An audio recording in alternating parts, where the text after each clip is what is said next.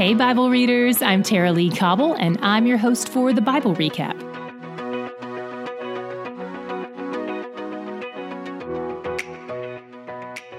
Did you discover anything good in our reading today?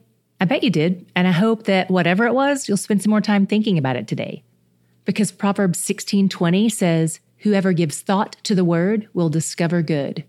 Ponder the word, dwell in it, and let it dwell in you. Be intentional about it. Wisdom is never an accident. One of the things I noticed that I want to spend more time thinking about showed up twice in Proverbs 16, and it's the idea of sweetness of speech. Verse 21 says, "The wise of heart is called discerning, and sweetness of speech increases persuasiveness." Verse 24 says, "Gracious words are like a honeycomb, sweetness to the soul and health to the body." I don't know if you've ever eaten honeycomb or not the cereal, but it's amazing and super healthy. I want to speak words like that, gracious, sweet, life-giving words.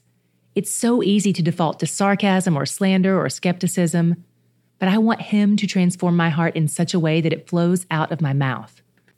And God knows speech control and self-control go hand in hand. Verse 32 points to that as well. It says, "Whoever is slow to anger is better than the mighty, and he who rules his spirit than he who takes a city." This proverb points out that it's more challenging to control ourselves than to win a war against others. What? More strength is demonstrated in acting peacefully than in acting out in anger. And we literally can't do this on our own. Self-control is part of the fruit of the Spirit listed in Galatians 5, which literally means it's the fruit or evidence of God the Spirit at work in you. It's not you, it's Him. Chapter 17 hits on a topic we haven't seen much of yet in Proverbs: forgiveness. Verse 9 says, "Whoever covers an offense seeks love, but he who repeats a matter separates close friends." This verse not only compels people to forgive, but also compels the forgiven person to repent. If there's not repentance, forgiveness is disrupted, and in this instance, the relationship is ruined. Chapter 18 hits on something we've talked about previously.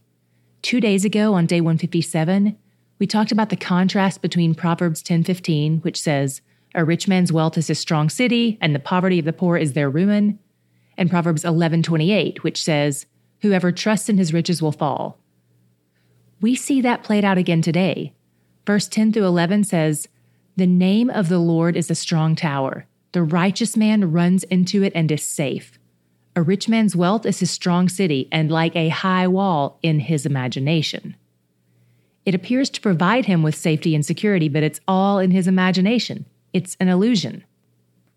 We live in a time where almost every day we see people stripped of everything they've spent their lives amassing. Wealth, power, approval, fame, all gone in a second. There's literally nothing that can't be taken from us except for God and His family. It's very humbling, and it also helps us keep our perspective on the right things. This made me think back to 17:24, which says, "The discerning sets his face toward wisdom, but the eyes of a fool are on the ends of the earth." The fool chases every possible unattainable goal, but the wise have the goal of wisdom, and they know it only comes from God. Humility is another theme in chapter 18. It shows up frequently in association with wisdom. Verse 12 says, "Before destruction, a man's heart is haughty, but humility comes before honor." We read a similar proverb today in 16:18, which says, "Pride goes before destruction, and a haughty spirit before a fall." This is where the phrase, "pride goes before a fall," comes from. Humility doesn't make a lot of assumptions. Humility isn't entitled. Humility gives the benefit of the doubt. Humility shows up in our actions, but it starts in the heart. And that's where wisdom resides too.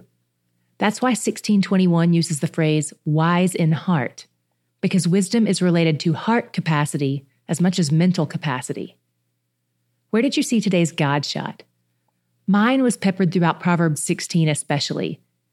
In that chapter, Solomon spends a lot of time hovering over God's sovereignty as it pertains to various areas of life, what plans come to pass and what purposes things serve. For instance, here are just a few of the verses that point to that directly. "The plans of the heart belong to man, but the answer of the tongue is from the Lord. The Lord has made everything for its purpose, even the wicked for a day of trouble. The heart of man plans his way, but the Lord establishes his steps. The lot is cast into the lap, but its every decision is from the Lord. We've already seen this theme painted in broad strokes and fine lines across the pages of Scripture over the past 159 days. But Solomon has such a poetic way of summarizing it. It gives me hope. There are some days where discouragement threatens to take hold, or fear taunts me, or regret knocks on my door every hour. And sometimes the only thing that comforts me is the reminder of God's sweet sovereignty, that He is active in everything, and His plans to bring about the restoration of all the things we've broken cannot be defeated. He's working out His plan for good. And He's where the joy is. Each month, we offer special bonus content to our recaptains at the bonus content tier. And for the month of June, we're doing a special Q&R video. That's question and response. If you're at the bonus content tier or higher, you'll be getting a glimpse at the kind of perks that are usually only available to the Q&R tier or higher. So if that's you, bonus content tier or higher, look for an email or a post in your account asking you to submit a question for this special Q&R video. Look for that email in your inbox or by logging into your Recaptains account.